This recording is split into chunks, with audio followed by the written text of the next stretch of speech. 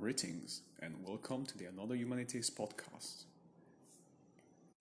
We hope this episode brings you value or leads you to question you're likely to share with your friends, your teammates, and us. If you'd like to collaborate with us, you can contact us through the Another Humanities contact page at anotherhumanity.com. How can you make a game in a day?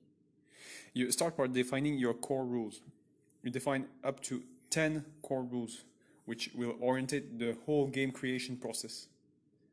Then from these rules, you create your 4 characters, you give them a goal, you give them a set of skill, you create your levels.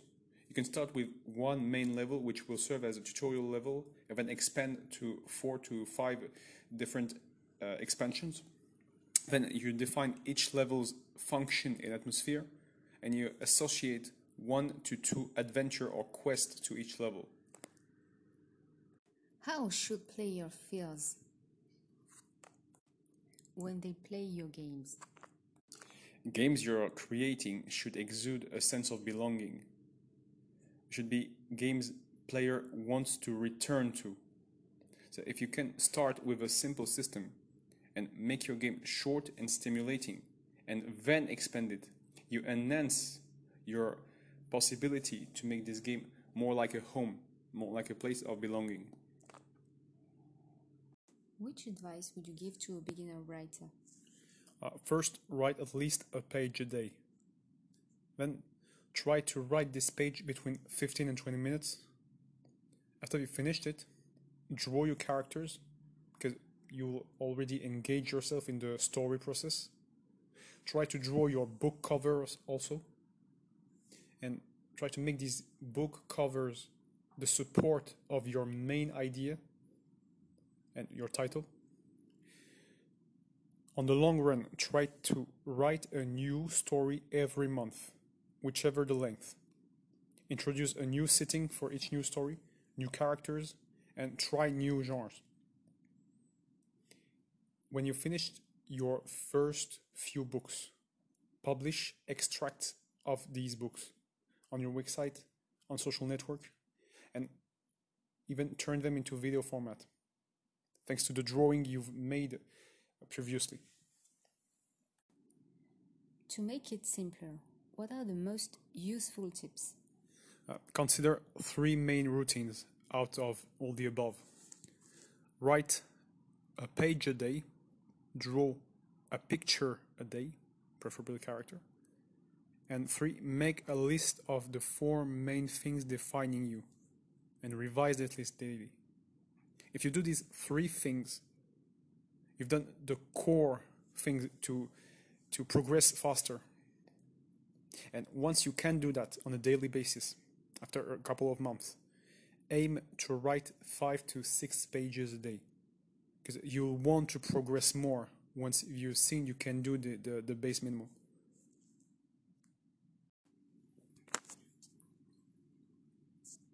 Il n'y a pas de raison que tu supprimes la partie verborale.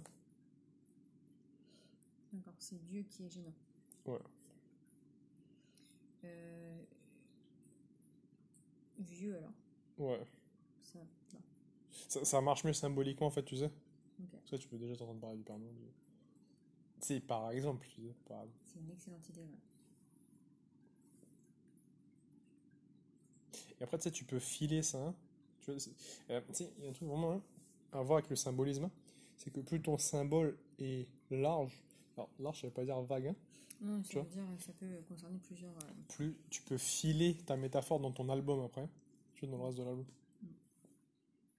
C'est que le fait de définir tes 12 thèmes, c'est le plus tôt possible, c'est vraiment la meilleure chose à faire, parce qu'après, en fait, t'as moins de travail, en fait, tu vois, finalement. Oui.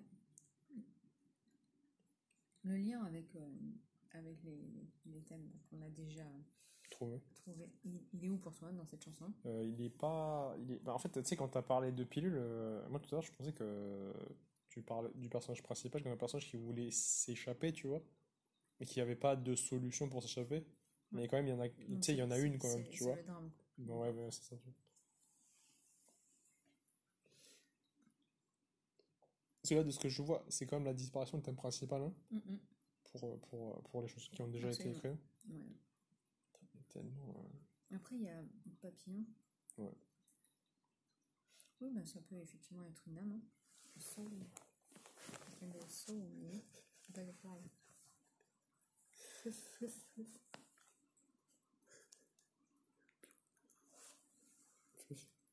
Ok. What is the purpose of having a process in creative writing? Having a process leaves more room for improvisation. In the early stages of writing, as for all skills, you need a process. Automating your world building, character creation, and story structure leaves you more room to create your narration. The process, if kept simple, allows you the most flexibility while removing most hesitation. Does this process hinder your ability to create a diversity of stories? Having a process allows you to think about the diverse part of the stories. Since you already have the backbone, you'll only need to think about the specificity of each story. Now, to develop an habit of creating diverse stories, you will want, for each new book, to try a different genre, a different framework, in order to create a different context. If you can mix and match combinations to create from a story A to a story B the broadest gap, you'll be sure to create diverse stories. And you apply the same logic to the characters, to the settings, to the environments, and to the themes you're using. Do I need to know the antagonist when I plan the crisis? Whenever you plan a new crisis, you must be aware of who's responsible for this crisis. In most cases, it will be an antagonist. So planning your main antagonist, or your only antagonist if you have only one, is essential before writing the crisis. Each time, the antagonist will make use of the location and the people who are present there in order to facilitate the execution of the crisis. Knowing the role of the antagonist, the goal of the antagonist, and the secondary function of the antagonist in the story. The secondary function of an antagonist can be a supporter of the protagonist at one point, and generally in the beginning, or it can be a mentor, it can be some form of a guardian or parent. Is crucial if this antagonist is the final antagonist. Why is chapter 9 more important than chapter 10? Chapter 9 is more important than chapter 10, but in the context of the story you're telling. If you're planning a series or a saga, it's not more important, because chapter 10, the epilogue, is preparing the public and the characters for the next book, for the next story. So chapter 9 is more important than other chapter in the context of crisis chapters. Or say differently, chapter 3, 6, and 9 are more important than the other chapters. They are the chapters that the public is supposed to remember the most. And even there's a hierarchy. Chapter 3 is the less important out of them all. Then it's chapter 9, and the most important one is chapter 6. Chapter 6 is the climax of your story.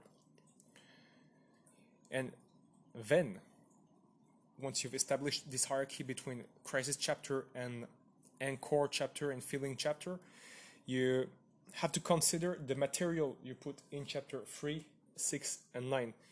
Because objectively, the 3 crisis chapters are supposed to be more important, but subjectively, you'll use certain symbol, you'll use certain locations, you'll use certain characters, or even certain sentences in your dialogue that will make a due chapter more memorable. And it can be just chapter 2, 4, or 7, which are the traditional anchor chapter.